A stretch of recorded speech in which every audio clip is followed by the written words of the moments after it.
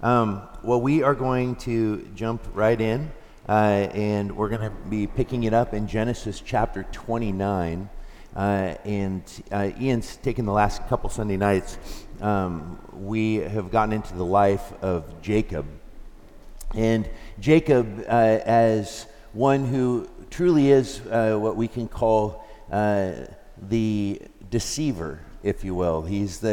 He is one who's he's a fascinating character because he's one who God has put his hand of blessing upon him in spite of him. He's a schemer. He's actually used deception as a means of getting ahead. However, God has, as we considered when we first began our morning study in Genesis, God is still the author in control of his narrative. And I think we can't lose sight of that. It doesn't mean that Jacob isn't a player, and that doesn't mean that God is responsible for Jacob's schemes. What is clear, as we'll see tonight, is that God is working in spite of those schemes and still fulfilling his mission and vision for redemption for humanity. So let's pick it up in Genesis chapter 29, and we're going to begin verse 1. Then Jacob went on his journey and came to the land of the people of the east. As he looked, he saw a well in the field, and behold, 3 flocks of sheep lying beside it. For out of that well the flocks were watered. The stone on that well's mouth was large, and when all the flocks were gathered there, the shepherds would roll the stone from the mouth of the well and water the sheep, and put the stone back in its place over the mouth of the well. Look at this. This is really interesting because I just noticed this when I was studying this. But this picture that it required multiple shepherds to move the stone off the mouth of the well, because we're going to see something interesting that Jacob does. It says, Jacob said to them, "My brothers, where do you come from?" And they said, "We are from Haran." He said to them, "Do you know Laban, son of Nahor?" They said, "We know him." He said to them, It is well with him?" They said, "It is well. And see, Rachel, his daughter, is coming with the sheep." He said, "Behold, it is still high day. It is not time for the livestock to be gathered together. Water the sheep and go pasture them." But they said, "We cannot until all the flocks are gathered together and the stone is rolled from the mouth of the well. Then we water the sheep." In other words, the stone is massive. We have to do this together. So we wait till all the flocks are here. But while he was still speaking, verse 9, Rachel came with her father's sheep, for she was a shepherdess. And now as soon as Jacob saw Rachel, the daughter of Laban, his mother's brother, and the sheep of Laban, his mother's brother, Jacob came near, and look what Jacob does.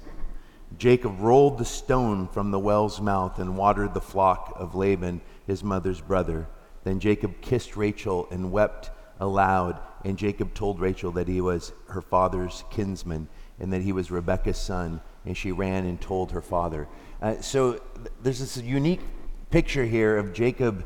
There's the writer is wanting us to understand that Jacob is special, that God's anointing is on him. In spite of all the complications of his character, there's uniqueness to him. And here there seems to be almost supernatural strength demonstrated, something that required all the shepherds. So, I mean, it almost points you forward to the stories that you'll get, like Samson, like, what's going on here? And I think that the point is that this is God's elect vessel, vehicle. And Jacob, there's not any sort of emphasis is placed upon this other than that it's set up like a heroic narrative. But unlike the heroic narratives of ancient Greek or Roman mythology, the biblical, the mythopic in the biblical is marked by something really unique that you do not have in the myths of that we're familiar with, which is there is a deeply human component still to our characters that I feel like the scripture allows us to see even in God's chosen vehicles by which he supernaturally works. By the way, I'm not insinuating that this is myth. And when I use the word myth, I actually mean a lot more to it than the idea of some sort of man-made story, but historical narratives that are infused with with sacred meaning. Is how I would define it when it comes to how we consider Scripture and the way that language is used and infused with incredible symbol, which means that the ordinary is infused with divine meaning, which is how we should actually view the world. It's what I would call as Christians viewing the world with a sacramental cast, the ability to see God's hand behind the things that we experience. And that's what the writer is helping us see, the divine meaning in what seems like a straightforward narrative. And there seems to be some special mark upon Jacob, which I think is fascinating. So what happens? And Jacob told Rachel that he was her father's kinsman and that he was Rebekah's son, and she ran and told her father. And as soon as Laban had heard the news about Jacob, his sister's son, he ran to meet him and embraced him and kissed him and brought him to his house. And Jacob told Laban all these things, and Laban said to him, "Surely you are my bone and my flesh." And he stayed with him a month. Then Laban said to Jacob, "Because you are my kinsman, should you therefore serve me for nothing? Tell me, what shall your wages be?" Now Laban had 2 daughters. The name of the older was Leah, and the name of the younger was Rachel. Leah's eyes were weak, but Rachel was beautiful in form and appearance. It's a really weird way of saying that Leah was not attractive. She had weak eyes, and that's literally what the Hebrew means. It's just she wasn't as beautiful as Rachel. And Jacob loved Rachel. And he said, "I will serve you 7 years for your younger daughter, Rachel." And Laban said, "It is better that I give her to you, that I should give her to another man. Stay with me." So Jacob served 7 years for Rachel, and they seemed to him but a few days because of the love that he had for her. I want to just point out, I was sharing this with the guys the other night, that love is the only thing that compels obedience in the same direction. That love is literally the gasoline for the engine of moving. We're not going to maintain a faithfulness toward God in a world like we live in unless we actually are driven by love. The powerful picture of the gospel is that we are uniquely and divinely infused with a supernatural love, agape love. But here there is a picture of just how powerful even eros is, or just falling in love with someone, romantic love. I think for Christians, we are called into sacred romance, to fall in love with Jesus. And to be a conduit of that love is the thing that compels. It's the thing that keeps me a pastor, because there's nothing easy about shepherding a church. I mean, if I pick my own path, I just would do music. That's what's easiest and the most fun. But shepherding is an incredible responsibility. And it weighs. But the love of Christ and my deep desire for people to experience that love is the thing that continues to motivate me. And it's the thing also that tends to be the corrective when I tend to go wayward. And it's when love wanes that I also tend to drift. It's the danger of losing our first love. And I just think this is a very human illustration of that. But the fact that 7 years of service to his uncle was nothing because he was compelled and driven by his love for Rachel. And I think it's it's just a beautiful insight into how powerful love is as a motivator for human existence. And it says, "Then Jacob said to Laban, 'Give me my wife, that I may go into her.'" So romantic. That is, what a phrase. That's what I said to my father-in-law. No. Could you imagine? "Give me your daughter that I may go in." I mean, that's just such a disturbing, but I'd like to meditate on it just because I've already made it awkward. "For my time is completed." He's like, "I'm ready." So Laban gathered together all the people of the place and made a feast And you know how Jewish marriages were consummated? Literally, the celebration was a tent in the middle of the celebration, and the groom would go in and have sex with the wife, and that was how the marriage was consummated. And what happens here? So Laban gathered all the people, but in the evening he took his daughter Leah and brought her to Jacob, and he went into her. Laban gave his female servant Zilpah to his daughter Leah to be the servant, and in the morning, behold, it was Leah. And Jacob said to Laban, "What is this that you have done to me?" So this is a really powerful narrative, and showing us, as we've been talking about sin and fall, is the consequences. You can be God's chosen vehicle of blessing. You can be forgiven and redeemed. But don't think that you can play the fool and maintain a posture of a deceiver and it not ultimately catch up with you. That sin has consequences. We will be found out. And I think that this is a powerful picture of Jacob now receiving the same treatment that has marked his life up to this point. And I think God is utilizing all of this to bring out of Jacob the character that he is after. But I love this. He's like, "Did I serve with you for Rachel? Why then have you deceived me?" So this is the first time in the narratives about Jacob that he becomes the object rather than the source of deception. And I think the similarity between what Laban does to Jacob and what Jacob did to Isaac is what we should probably pay attention to. Jacob was able to exchange the younger for the older, where Laban reverses the trick and exchanges the older for the younger. Jacob ultimately here gets what he deserves.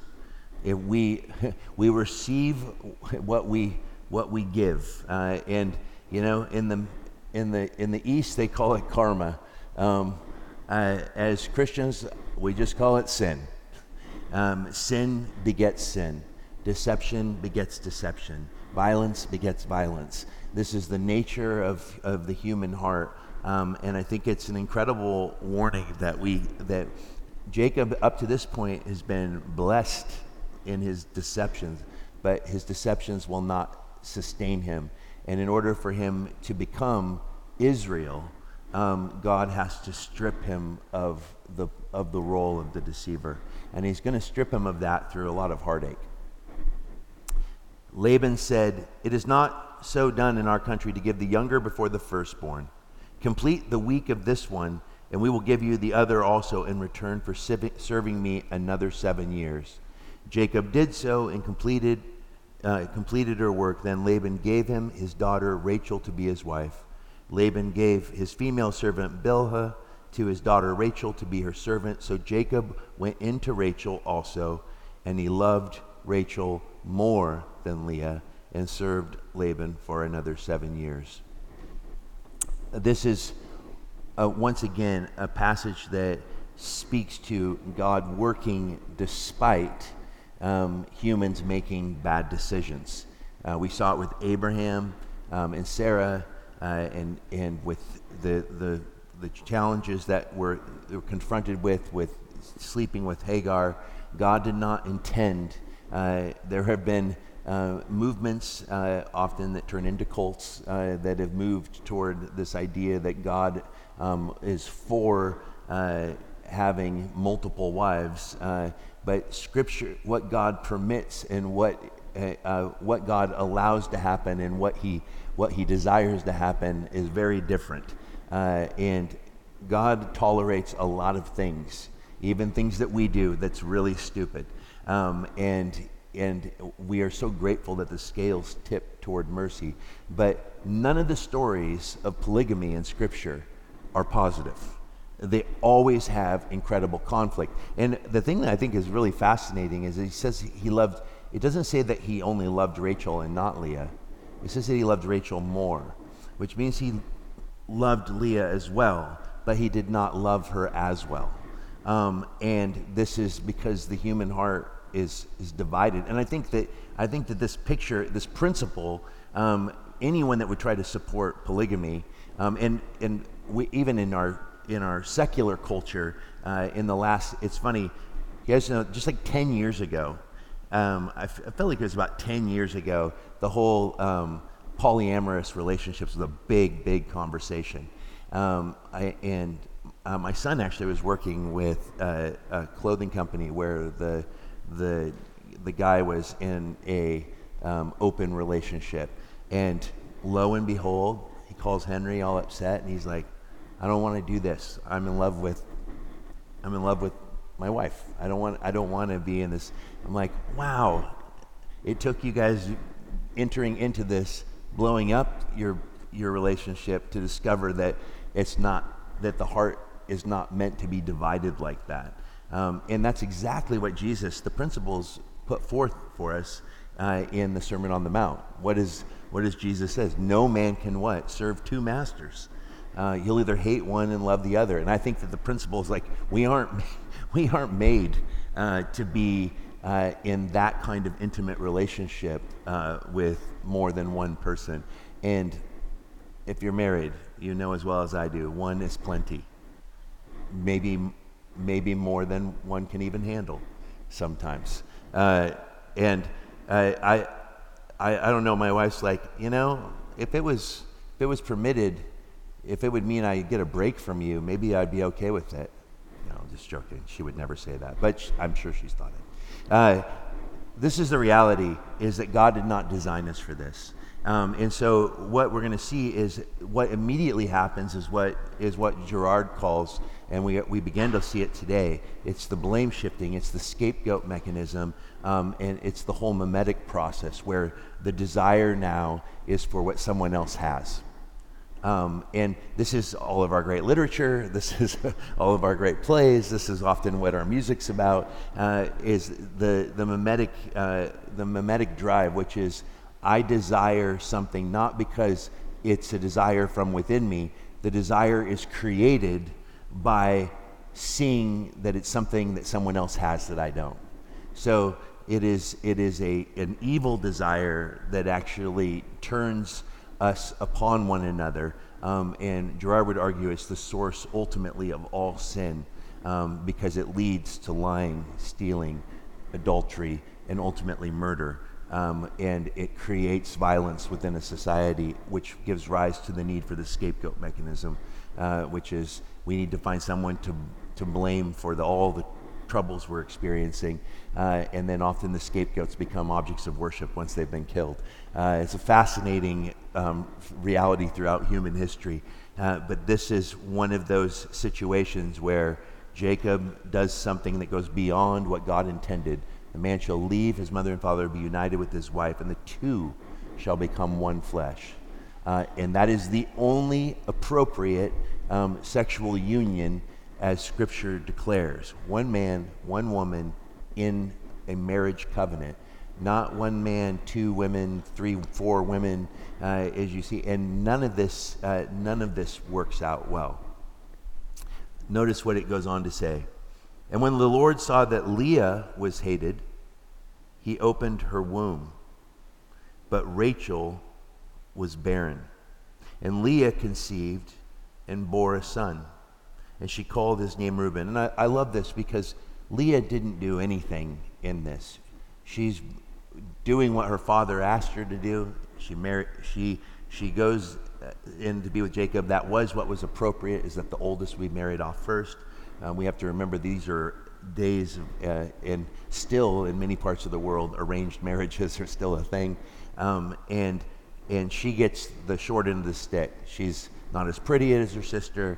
She's not as loved by her husband, and she's just being a good daughter and trying to be a good wife.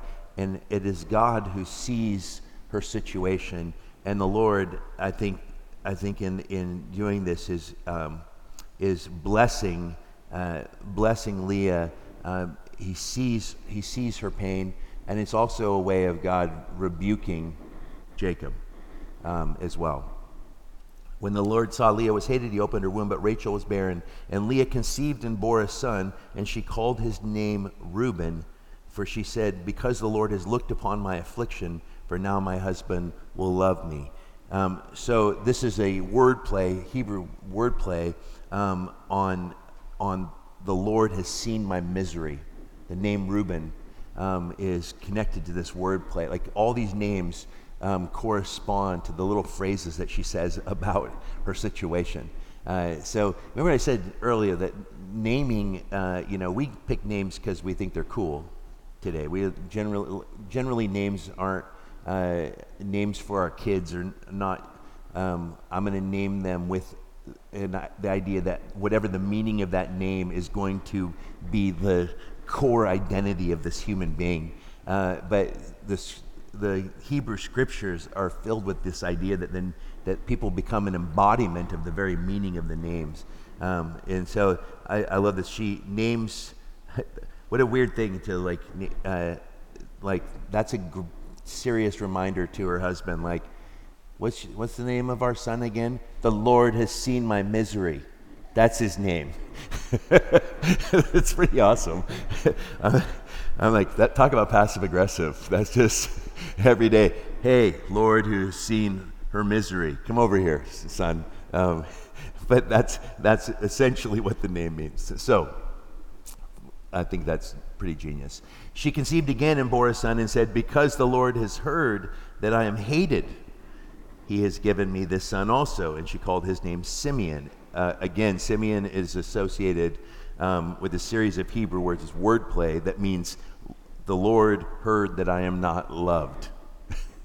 So all these names are like, she's wanting to make sure that these children are a way of saying God sees me, even if others that should aren't.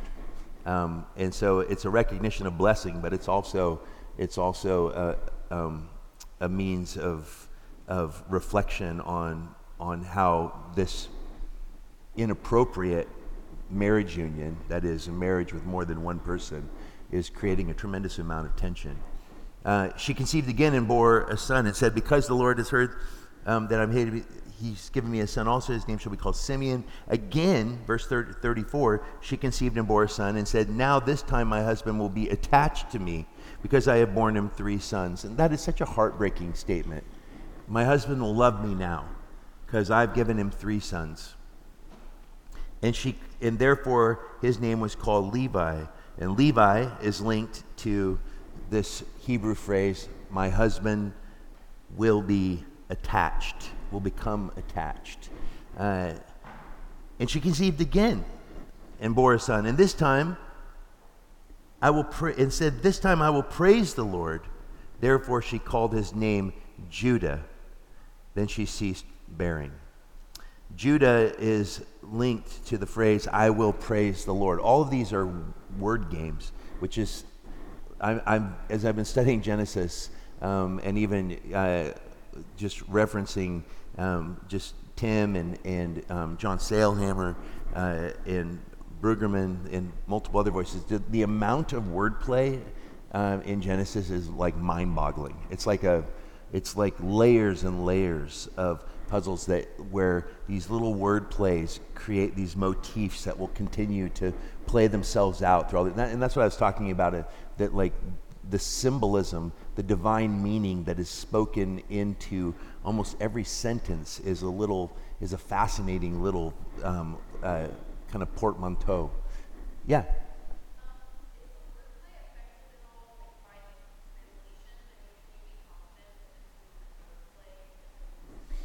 Yeah, I mean, the wordplay is found. It's actually in how the letters. It's almost like little rhyming schemes. And so when you look at the Hebrew, the words like today when I was. Yeah. So you're not going to see it in the name Simeon, but if you were to look at the Hebrew letters for it, it's pieces of the phrases that she uses. So like when the example of the wordplay that from this morning's message was Erum and Aaron, which is the serpent moves from being tricky to being cursed, or being wise to being cursed. And so it's these little plays. It's literally just a one-letter change, so that you're almost that one of the ways that the Hebrew writers, and you see this in the Psalms, is that there are all these alliterations that made memorization possible. So it's like these really fascinating, it's just a very genius language. And the words often have multiple meanings, and they have a smaller alphabet. If you look at the Hebrew for the text, what it takes to translate it into English, it's like we have to use like 15 more words to say what because they don't have any vowels. So they're just insinuated, which is another fascinating thing. I wish I knew. It's something that is frustrating. I wish I had the languages degree. Luckily, there's a lot of wonderful tools to help, and it really helps when you have a good friend who's a Hebrew scholar. So Judah, I will praise the Lord. And then what happens? When Rachel saw that she bore Jacob no children, here's the mimetic process, she envied her sister. She said to Jacob, "Give me children, or I shall die." That is such a, I don't even know what to make of that kind of ultimatum. Something I've not been able to do. You need to do this, or I'm not gonna live. Jacob's anger was kindled against Rachel, and he said, "Am I in the place of God, who has withheld from you the fruit of the womb?" So even Jacob is recognizing that there is a divine hand upon what is happening. What is sad is his inability to see his part in it, the corrective reality in what he's saying, that maybe, Jacob, you should ask yourself, am I doing what God wants me to be doing? But instead, he becomes angry at her. And I think this is one of the realities where sin is entered in, and that all of a sudden, that kind of scapegoat, like blaming, envy.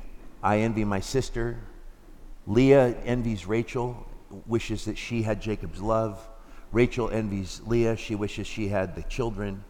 Jacob, it creates Jacob an anger where Jacob is playing dumb and acting like he might not have anything to do with what's happening, and just puts it all on Rachel. It's some sort of sin issue that you've got. And here we see the breakdown where this is what sin always does. It breaks down human relationships, and there is a significant breakdown here. And then what does she say? And what does this reflect? It sounds very similar to Sarah. And then she said, "Here is my servant Bilhah. Go into her, so that she may give birth on my behalf, that even I may have children through her." So she gave him her servant Bilhah as a wife, and Jacob went into her, and Bilhah conceived and bore Jacob a son. Then Rachel said, "God has judged me, and has also heard my voice and given me a son." Therefore she called his name Dan. Dan is linked to Denaiah Elohim. God has vindicated me. So each one of these names is connected to the phrase, God has judged me. There's the connection to the name. Rachel's servant Bilhah conceived again and bore Jacob a second son. Then Rachel said, "With mighty wrestlings I have wrestled with my sister and have prevailed." So she called his name Naphtali. Naphtali is linked to the Hebrew words that say, "I have wrestled with mighty wrestlings of God." I have had a great struggle, essentially. And then Leah saw that she had ceased bearing children. She took her servant Zilpah and gave her to Jacob as a wife. Then Leah's servant Zilpah. So the wives are piling up now. Like, things are getting crazy, and it's all driven by a competition between the sisters, because they are both trying to have the affection and favor of one man. Not a good idea. Not a good idea. And what happens? Then Leah's servant Zilpah bore Jacob a son, and Leah said, "Good fortune has come," and she called his name Gad. Gad is linked to this statement, good fortune.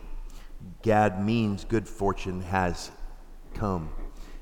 Leah's servant Zilpah bore Jacob a second son, and Leah said, "Happy am I, for women have called me happy." So she called his name Asher. My nephew's named Asher, and his middle name is Thor. So his name literally translates as Happy Thunder, which is a sweet name. It's pretty cool. In the days of wheat harvest, Reuben went and found mandrakes in the field and brought them to his mother Leah. Then Rachel said to Leah, "Please give me some of your son's mandrakes." But she said to her, "It is a small matter that you have taken away my husband. Would you take away my son's mandrakes also?" Rachel said, "Then he may lie with you tonight in exchange for your son's mandrake." So the mandrake was considered to be this thing that will help with becoming pregnant, and this was wrapped up more in superstition of the day than probably scientific reliability. And we're already seeing that it is God who is blessing with the children. So it's so fascinating. These humans in desperation through all of this covetousness and conflict that's in the relationship, like these extreme measures of what they'll do to bargain for the ability to have more children. And it says, Rachel said, "Then he may lie with you tonight in exchange for your son's mandrakes." When Jacob came from the field in the evening, Leah went out to meet him and said, "You must come in to me, for I have hired you with my son's mandrakes." So he lay with her that night, and God listened to Leah, and she conceived and bore Jacob a fifth son. And Leah said, "God has given me my wages because I gave my servant to my husband." So she called his name Issachar, which means rewarded me. And Leah conceived again, and she bore Jacob a sixth son. And Leah said, "God has endowed me with a good endowment. Now my husband will honor me because I have borne him 6 sons." So she called his name Zebulun. And Zebulun literally is connected to this wordplay around God has presented me with a precious gift. This time my husband will honor me now. That is such a fascinating thing, this idea of being able to purchase someone's affections. Afterward, she bore a daughter and called her name Dinah. Dinah there's no word association with Dinah. So it's interesting that the sons, which form the 12 tribes of Israel, and be interesting to look at their names, the meaning of their names and their histories. And I did not have time to do that, but that's a great homework thing to see if those names play out in those tribes' individual histories. As soon as Rachel had born Joseph, Jacob said to Laban, "Send me away." Oh, sorry, I skipped a section. Then God remembered Rachel. I love that phrase. It's been used before, but God remembers is that picture of God's concern, God coming close. It's a very intimate statement. God remembered. He doesn't forget. He knows our pain. And the challenging thing is we don't trust that he remembers because we don't like his timing. And I think that is a tension that is still played out today in God's children. God remembered. He hasn't forgotten you. If you're waiting for God for something, he hasn't forgotten you. And God remembered Rachel, and God listened to her and opened her womb. And she conceived and bore a son and said, "God has taken away my reproach." And she called his name Joseph, saying, "May the Lord add to me another son." And literally Joseph's name, God has taken away my disgrace. To take away is the connection. May the Lord, and really the name is connected to the phrase, "May the Lord add to me another son." So in addition, he's taken away my reproach and he's added to me a son. As soon as Rachel had borne Joseph, Jacob said to Laban, "Send me away that I may go to my own home and country. Give me my wives and my children for whom I have served you, that I may go, for you know the service that I have given you." But Laban said to him, "If I have found favor in your sight, I have learned by divination that the Lord has blessed me because of you. Name your wages." It's an interesting thing, Laban utilizing something that is strictly forbidden among the Jews, which is seeking out secret knowledge through divination, which is literally like doing tarot cards. and it doesn't take divination to see that God's hand of blessing is on Jacob.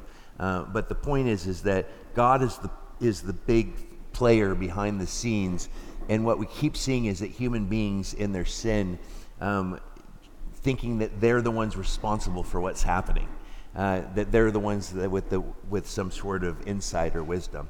And what happens here? It says, "Name your wages, and I will give it." Jacob said to him, "You yourself know how I have served you and how your livestock has fared with me. For you have had little before I came, and it has increased abundantly, and the Lord has blessed you wherever I turn. But now when shall I provide for my own household also?" He said, "What shall I give you?" Jacob said, "You shall not give me anything.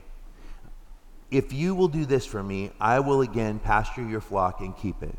Let me pasture all your flock today, removing from it every speckled and spotted sheep and every black lamb and spotted and speckled among the goats, and they shall be my wages. So my honesty will answer for me later when you come to look into my wages with you. Everyone that is not speckled and spotted among the goats and black among the lambs, if found with me, shall be counted stolen." Laban said, "Good, let it be as you have said." But that day Laban removed the male goats that were striped and spotted, and all the female goats that were speckled and spotted, every one that had white on it, every lamb that was black, and put them in charge of his sons. And he set a distance of 3 days' journey between himself and Jacob pastured the rest of Laban's flock. Then Jacob, okay, this is super fascinating. Look at Jacob's trying to be tricky here, or clever. It says he took fresh sticks of poplar and almond and plane trees and peeled white streaks in them, exposing the white of the sticks. He set the sticks that he had peeled in front of the flocks in the troughs, that is, the watering places where the flocks came to drink. And since they bred when they came to drink, the flocks bred in front of the sticks. And so the flocks brought forth striped, speckled, and spotted. So I just want to point out that this is very similar to the mandrakes. Okay, nobody understands what the heck is going on. There is no proof that peeling some sticks and sticking them in front of sheep when they're drinking from troughs or eating food produces a particular color of sheep. So God is the one doing the miracle, and Jacob's doing like this stupid, weird, like parlor trick, and doesn't.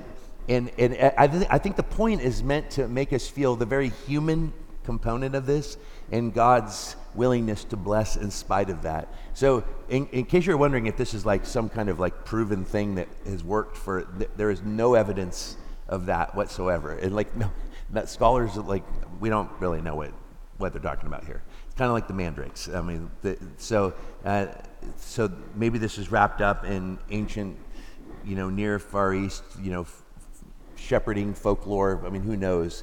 The things. My wife's granny was from Devon, which is southern England, and it's just filled with like incredible amounts of superstition. And she is the most lovely, Jesus-loving human being, but she still was unbelievably superstitious about all kinds of weird things. That was just kind of part of her English countryside, I just remember stirring my coffee with a knife, and she's like, "Stir with a knife, stir up strife." So I kind of feel like it's that kind of thing that's happening here. But the point that we're going to see is that God blesses everything that Jacob does, in spite of the stupidity of Jacob. Even the fact that, so God isn't blessing the fact that Jacob has multiple marriages. He's choosing to bless this family because there's a redemption purpose in it. But he's not responsible for the silliness or the bad decisions or the infighting or the jealousy, the things that drive the desire. God has a plan. He's creating a nation, and he is working through the folly of human conduits. And I think that that's one of the key things that we're called to draw from this text. It says then Jacob, The flocks bred in front of the sticks, and so the flocks brought forth striped, speckled, and spotted. And Jacob separated the lambs and set the faces of the flocks toward the striped, and all the black in the flock of Laban. He put his own droves apart and did not put them with Laban's flock. Whenever the stronger of the flock were breeding, Jacob would lay the sticks in the troughs before the eyes of the flock, that they might breed among the sticks. But for the feebler of the flock, he would not lay them there. So the feebler would be Laban's, and the stronger Jacob's. So however these flocks were producing this kind of miraculous production, the thing that Jacob does do that's a deception is he takes the stronger and gives his uncle the weaker. Thus the man increased greatly and had large flocks, female servants and male servants, and camels and donkeys. Now Jacob heard the sons of Laban were saying, Jacob has taken all that was our father's, and from what was our father's he has gained all his wealth. And Jacob saw that Laban did not regard him with favor as before. Then the Lord said, now divine intervention. We saw the close, you guys saw the close last week, chapter 28, the powerful vision at Bethel of Jacob laying his head down on a rock, because that's exactly what everyone wants to lay their head on when they sleep. And is given this incredible vision of angels ascending and descending upon the ladder. The powerful picture that where it's tied to John 1:51, Jesus says, greater things will you see when you see angels ascending and descending upon the Son of Man. So much powerful imagery in that story. But now there's divine revelation again, and God tells Jacob what to do. And what do we have here?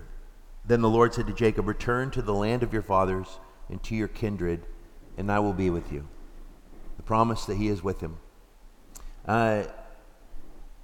Laban is provoked to jealousy because of Jacob's wealth, in the same way that Isaac's wealth provoked the Philistines to jealousy. So there's once again these kind of common repeating threads in narratives. So Jacob sent and called Rachel and Leah into the field where his flock was, and said to them, I see that your father does not regard me with favor as he did before, but the God of my father has been with me.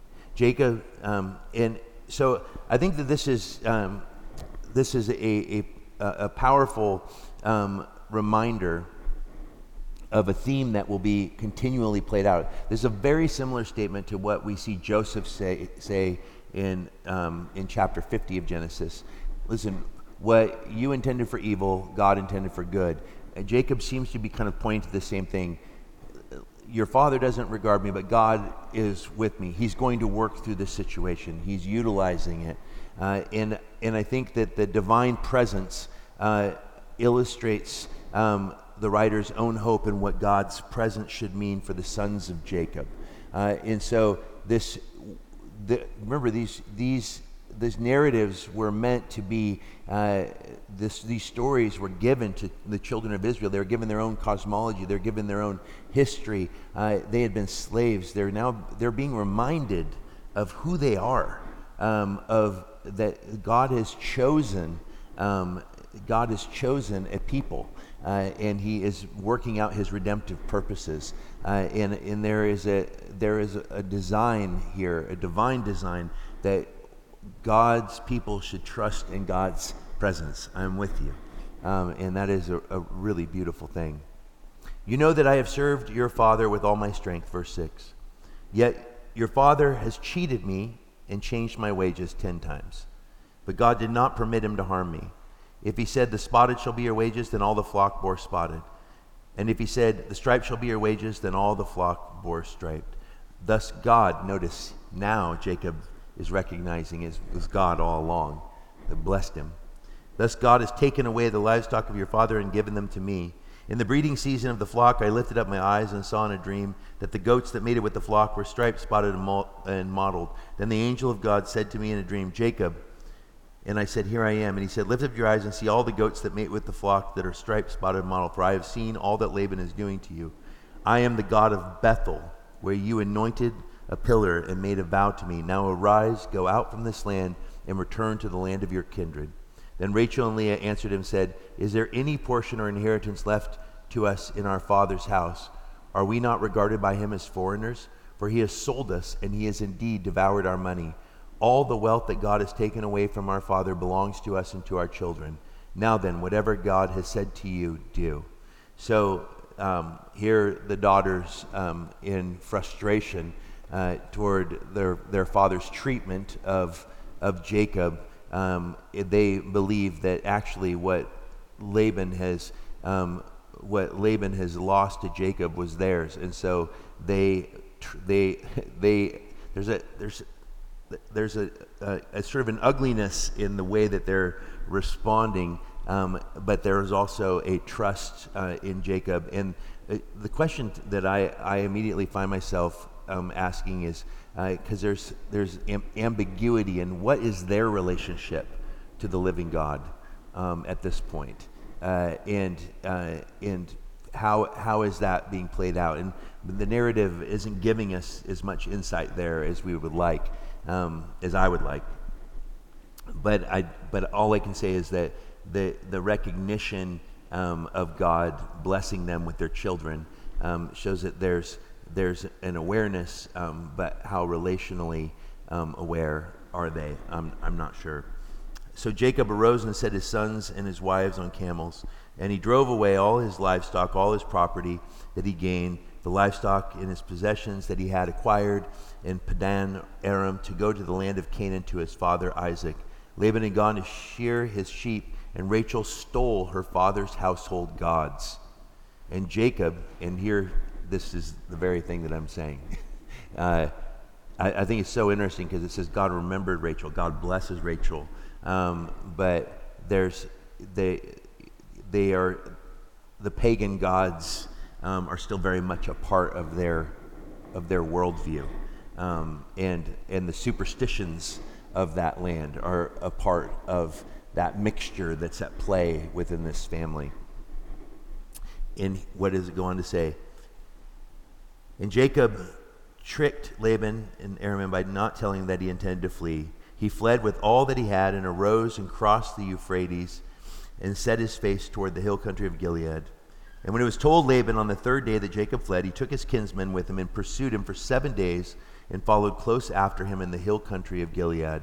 But God came to Laban, the Aramean, in a dream by night and said to him, "Be careful not to say anything to Jacob, either good or bad." So be careful of speaking against the Lord's anointed. And I just want that to be a warning to you. No, I'm just joking. I actually heard a pastor say that once when he was being criticized by someone in his body. He's like, "Do not speak against the Lord's anointed." I'm like, whoa, that's a cocky statement. I don't think I'd be comfortable. I deserve things thrown at me here and there, so I would never say something like that.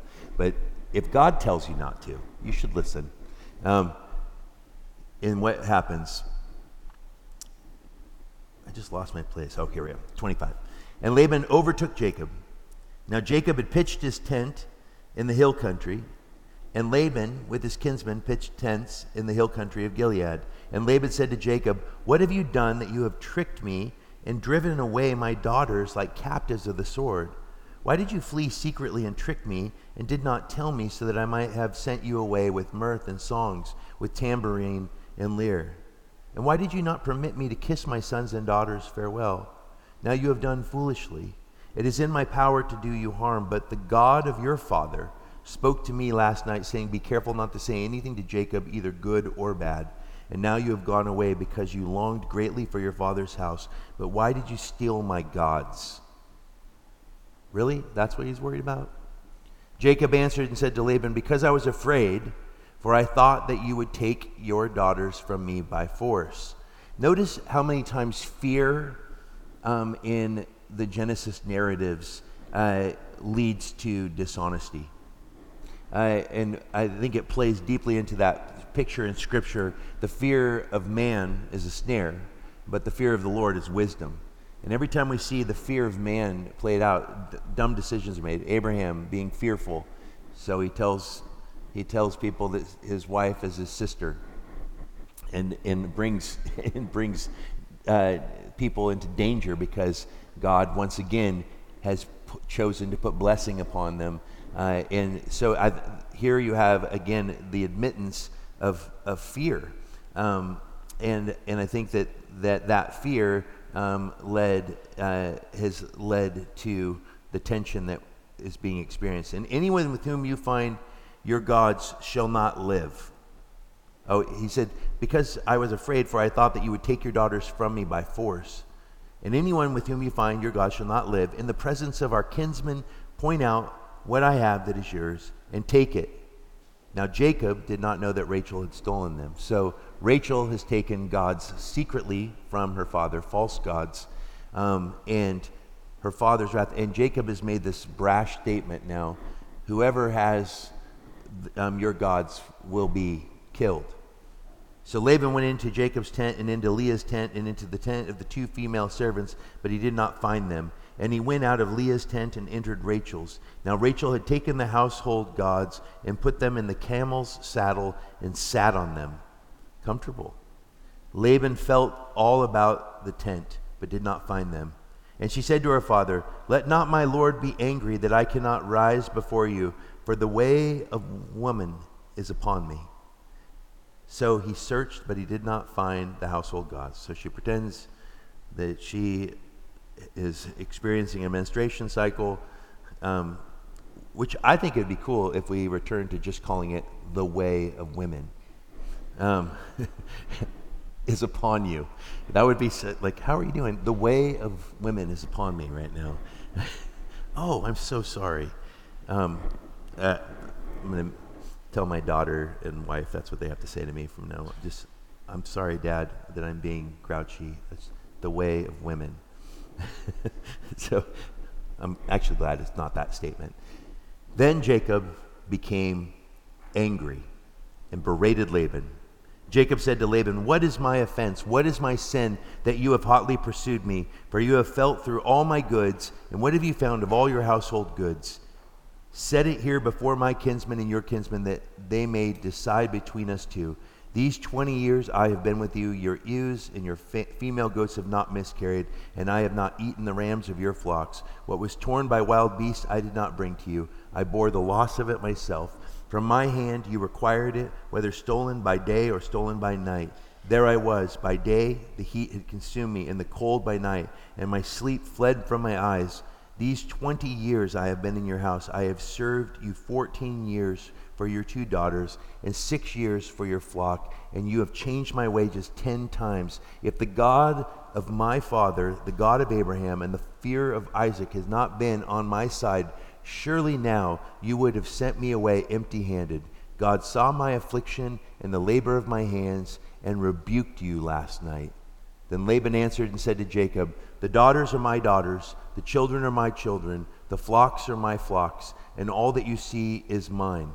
But what can I do this day for these my daughters, or for their children whom they have borne? Come now, let us make a covenant, you and I, and let it be a witness between you and me." So Jacob took a stone and set it up as a pillar. And Jacob said to his kinsmen, "Gather stones." And they took stones and made a heap, and they ate there by the heap. Laban called it Jegar Sahaduthu, but Jacob called it Gilead. Laban said, "This heap is a witness between you and me today." Therefore he named it Gilead. And Mizpah, for he said, "The Lord watch between you and me, and when we are out of one another's sight, if you oppress my daughters, or if you take wives besides my daughters, although no one is with us, see, God is a witness between you and me." Then Laban said to Jacob, "See this heap and the pillar, which I have set between you and me. This heap is a witness, and the pillar is a witness, that I will not pass over this heap to you, and you will not pass over this heap and this pillar to me to do harm. The God of Abraham and the God of Nahor, the God of their father, judge between us." So Jacob swore by the fear of his father Isaac, and Jacob offered a sacrifice in the hill country, and called his kinsmen to eat bread. They ate bread, spent the night in the hill country, and early in the morning Laban arose and kissed his grandchildren and his daughters and blessed them. And Laban departed and returned home. This is the word of the Lord.